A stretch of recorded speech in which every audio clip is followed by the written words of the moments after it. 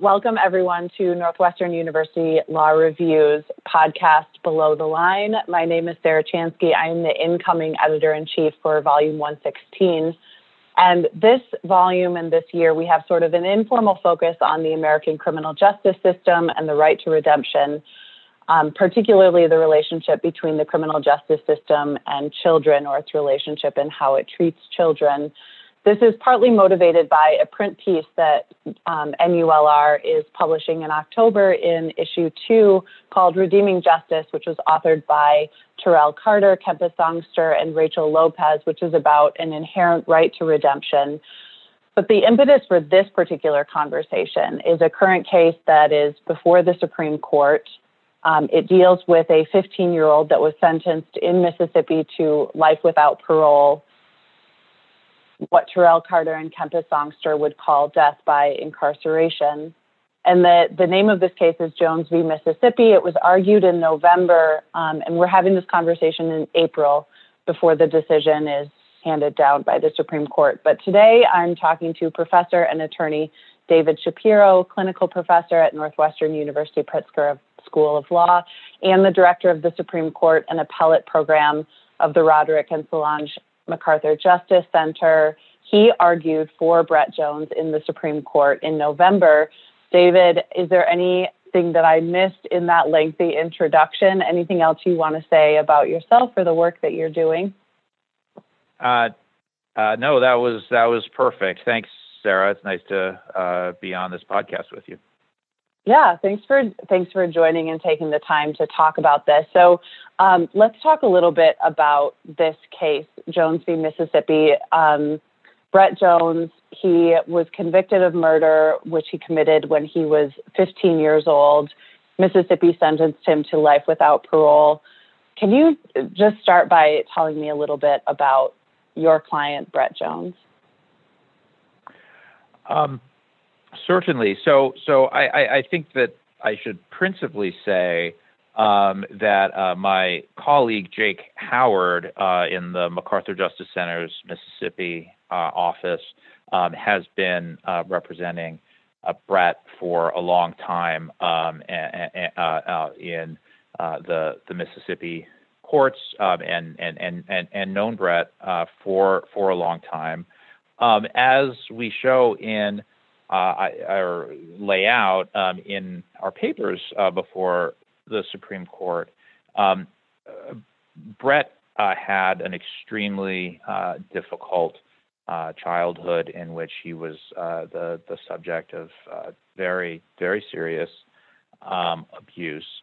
And his story in prison, I think, has been nothing short of remarkable in terms of the transformation that he's gone through. At his sentencing hearing, there was testimony from a correctional officer who spoke of Brett essentially being a model prisoner, someone who gets along with everyone, a very diligent worker, someone who knows the Bible well, and also Brett has really a spotless disciplinary record, including for a time well before Miller and Montgomery provided any possibility that anyone who had been sentenced to life without parole as a juvenile would have any chance of getting out, and thus any external incentive to be to not pick up disciplinary violations in prison. At the sentencing hearing, the widow of the victim testified. The widow is also Brett's grandmother. It was his grandfather who was killed, and testified in favor of Brett. And I think that really all just speaks to what an extraordinary story he has had of really turning his life around despite the many, many years he's spent behind bars. So you've hinted a little bit at this story here, and I'm wondering, maybe we need to back up just a little bit. Brett Jones was sentenced to life without parole for this crime that he committed when he was 15 years old. Now that sentence is being appealed or has been appealed to the Supreme Court. Can you explain briefly what the basis of that appeal is? For sure, and maybe I'll revert a little bit to the legal landscape at the Supreme Court level, predating, and that leads up to the appeal as it interacts with Brett's case. There have been three major cases so far, in the past decade or so, dealing with juvenile sentencing. The first, Graham versus Florida, where the Supreme Court said that a juvenile offender who does not commit a homicide can't be sentenced to life without parole. And in Miller versus Alabama, the court held that only that you cannot have a mandatory sentencing regime, even if a juvenile does commit a murder, and that's because only permanently incorrigible juveniles can be sentenced to life without parole. And so if you have a mandatory regime, there's no way that a separation is occurring between those who are permanently incorrigible and those who are not. And then Montgomery versus Alabama held that the Miller decision was retroactive, and it held that because the permanent incorrigibility rule that Miller had announced is by its nature one that is substantive in constitutional terms, and therefore retroactive under the court's retroactivity jurisprudence. So Brett, he initially was sentenced to life without parole under a mandatory statute, and then he had a new sentencing hearing after Miller versus Alabama. But we argue in the Supreme Court that at that sentencing hearing, which resulted in his current sentence of life without parole, the sentencing court did not determine whether he was permanently incorrigible, which is a prerequisite to sentencing him to life without parole. And we know that because the instructions that it received from the Mississippi Supreme Court said that as long as you consider some youth-related factors, the sentence is constitutional, irrespective of whether the defendant is, in fact, permanently incorrigible as opposed to capable of rehabilitation. And so the issue that is before the Supreme Court is, whether some sort of a finding, implicit, explicit, some sort of determination needs to be made or inferred that a juvenile is permanently incorrigible in order to authorize his or her sentence to life without parole, because in Brett's case, that did not happen. So that's really helpful. Thanks for giving us that context and the history that has led the Supreme Court to this point where they maybe need to make additional clarification.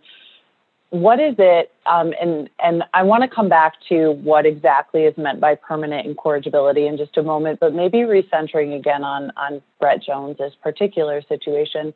What is it about Brett Jones in particular that makes you think and motivated you to argue that he is in fact not permanently incorrigible? Certainly. Well, I think that, having been in prison for 15 years at this point, over 15 years, the fact that he is having a correctional officer prepared to testify on on how well he conducts himself in prison, and how hard he has worked to learn and really to become an ideal kind of model prisoner. I mean, if there is anyone who is capable of rehabilitation, it's Brett. And remember, of course, determining that someone is not permanently incorrigible does not mean that they get paroled. It just means that that at some point they are able to go before a parole board, and of course, a parole board is not going to let someone out who is not rehabilitated or creates a significant real risk of committing more crimes. And so the only question is eligibility to be even considered at some point for parole. In terms of permanent incorrigibility, we think that Montgomery essentially sets out what that means, where the court says incapable of rehabilitation. That's what it comes down to. So then moving on to another question, thinking about, your work as an attorney and your practice, what was it that motivated you to work on this particular case? At what point did you get involved, if you can speak to that? But then really, what was it that stood out to you here that made you think this is a client and this is a cause that I want to be involved with? Sure. Yeah. And as I said, I mean, my colleague Jake has been involved with Brett for a long time, and so my involvement didn't really start until the case had been decided adversely to Brett by the Mississippi Supreme Court after Jake presented oral argument, and so I came on board at the time that the cert petition was being prepared, and actually a former editor-in-chief of the Law Review, Hillary Chutter Ames, was absolutely instrumental in the drafting of that petition, and she and Jake and I collaborated on it and filed it. As for what spoke to me about the case, I think that I refer back to what I mentioned earlier about kind of who Brett is and his story, and also this is someone who had really just turned 15 at the time of the killing, and which also speaks to the possibility for change and rehabilitation that he so clearly demonstrates. And then you mentioned drafting the cert petition together. Can you talk a little bit more about how a team of attorneys works together on a case like this?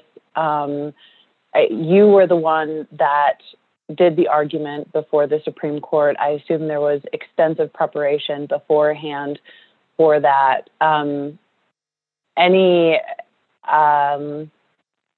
What is the work like leading up to such an important and very brief time that you're able to make that argument before the Supreme Court? Sure, and yes, and so the once the cert was granted, it was a much larger and broader team, a whole bunch of students in my class and in the Supreme Court clinic class that Jeff Green and Carter Phillips teach were involved in it, and Jeff himself was extensively involved, as were colleagues of mine at the MacArthur Justice Center, in addition to Jake. Many people were extremely helpful with, providing feedback on briefs, helping with a whole series of moots that were done. It was something of a unique experience preparing for this argument, in that it was conducted by phone, in light of the pandemic, and as you probably know, the court has a different style of structuring the argument than it does in ordinary times, rather than kind of a free-for-all where all the justices jump in when they see fit. The questioning is much more regimented, with the Chief Justice starting off, and then the justices going in order of seniority and having a limited time each. So rather than a conversation in which the whole court is participating, it's a series of shorter conversations with an individual justice, with the whole court listening, and that's just different than the usual format, and of course kind of affects the manner in which the preparation occurs. Most of my moots, I did in that manner, as opposed to the traditional moot fashion of everyone kind of jumping in whenever. Let's go back to, the case in particular, but also rewinding just a little bit to the cert petition being granted. Do you have any sense about what it was about this particular case that caused the Supreme Court to decide, of the many cert petitions we get, this is one of the few that we want to actually address and bring before us? I don't have any particular insight or speculation on that. I will say that there was a case on a juvenile life without parole case that had been argued by the Supreme Court, and then it became moot prior to a decision when Virginia abolished life without parole, and then Jones was granted soon thereafter. So it seems possible and likely that the two things are connected. Okay. So we're having this conversation before the decision comes down from the Supreme Court. We can only speculate, but I want to talk for just a moment about what exactly it is that you are arguing that the Supreme Court could or should rule. And I wonder, first of all, would it satisfy your argument for a court to be required simply to state, we find the defendant to be permanently incorrigible? Would that be a sufficient statement to satisfy what you think Miller requires of state courts with respect to juveniles? Oh, yes, absolutely. And in fact, it as I suggested to the court in argument, it needn't be explicit at all. I mean, it is ordinarily the case that one assumes that the trial court judge, the sentencing judge, knows what the law is, and therefore that his or her sentence reflects the necessary determinations that the law requires. What is unique about this case is that the Mississippi court system simply doesn't recognize the permanent incorrigibility requirement at all. And in fact, in remanding this case for the sentencing, the Mississippi Supreme Court said, that as long as you consider youth-related factors, the sentence is constitutional, and that's simply incorrect. A determination, implicit or explicit, of permanent incorrigibility needs to be made. And in this case, there wasn't an explicit determination, and there wasn't an implicit one either, the implicit one that you usually have, because the surrounding Mississippi court system, and specifically the Mississippi Supreme Court on remand, suggested that all you needed to do was think about some factors. So it strikes me that your request is actually quite modest.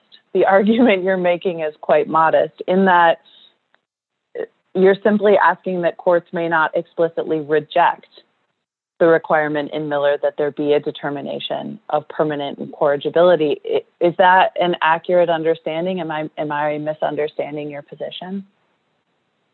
No, I don't think so. As the Chief Justice said during the argument to one of the other lawyers, it doesn't sound like they, meaning us, are asking for a lot, and I think that's quite right.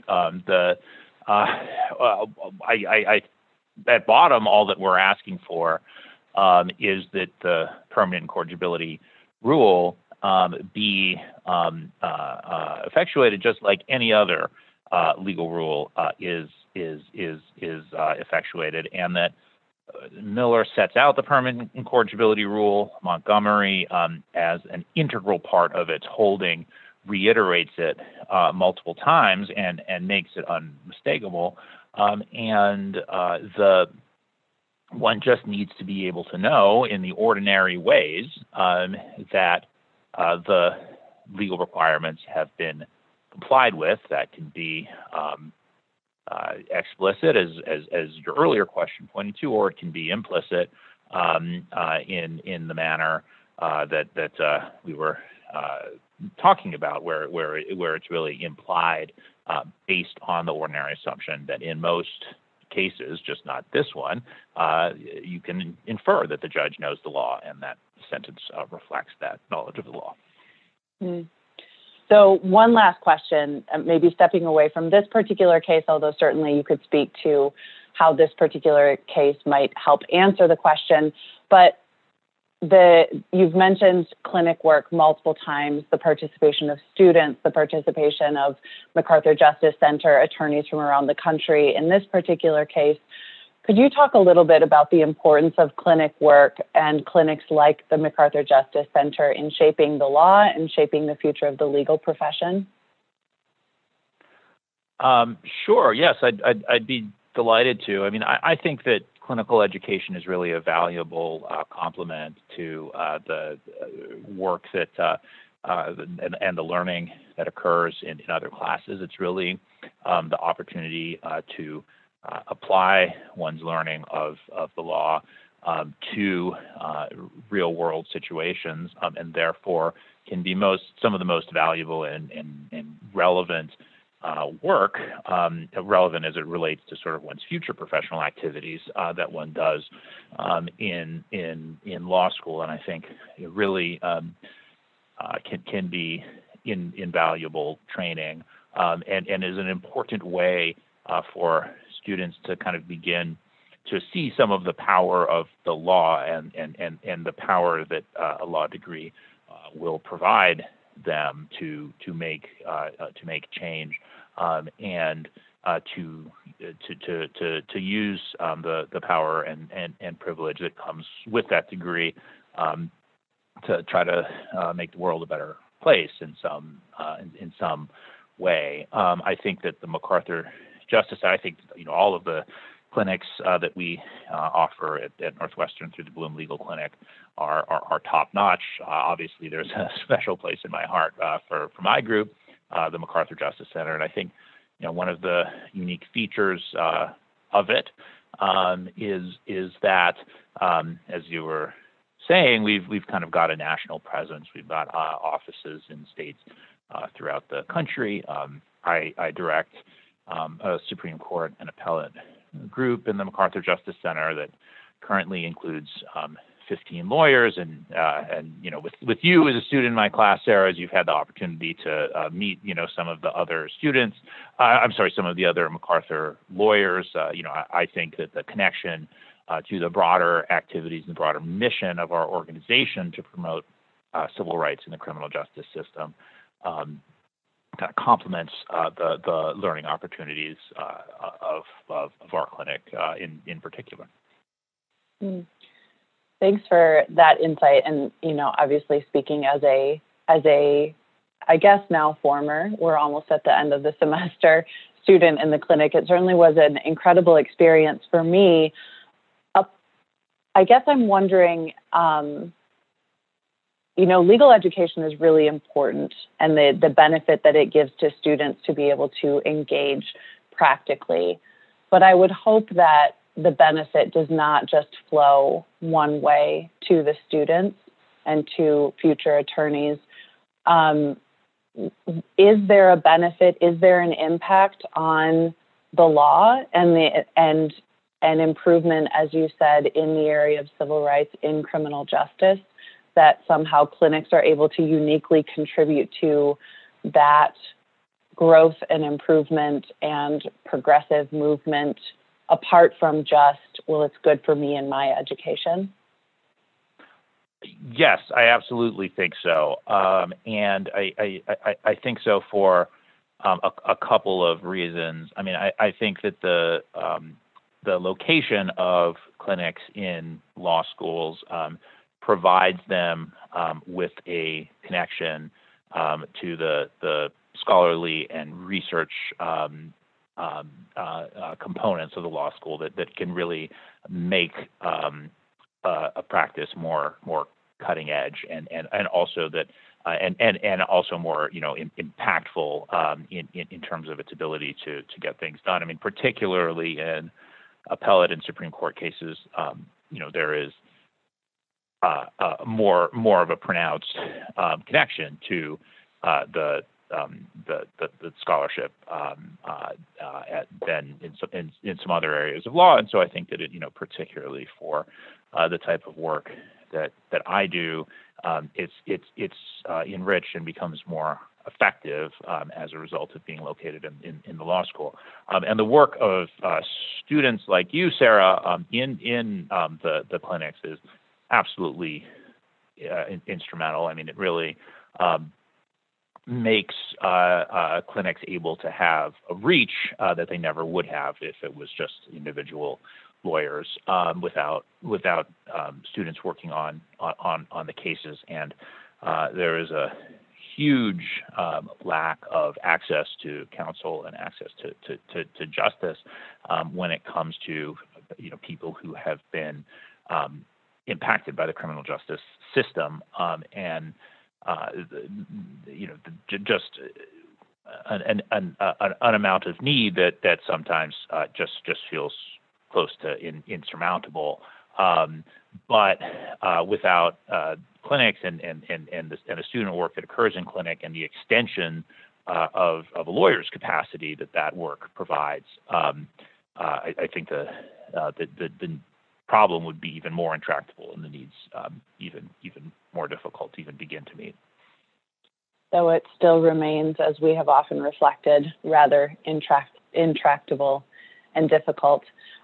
Professor David Shapiro, thank you so much for this conversation. I've been talking with David Shapiro, clinical professor at Northwestern University School of Law. He is also the director of the Supreme Court and Appellate Program at the MacArthur Justice Center and argued the case Jones v. Mississippi before the Supreme Court, which we anxiously await that decision. Good luck to you as you wait. I know you have many other things that you are busy working on, so you're not just sitting around waiting for that decision, but it must be weighing on you now as the time draws near that we would expect that decision.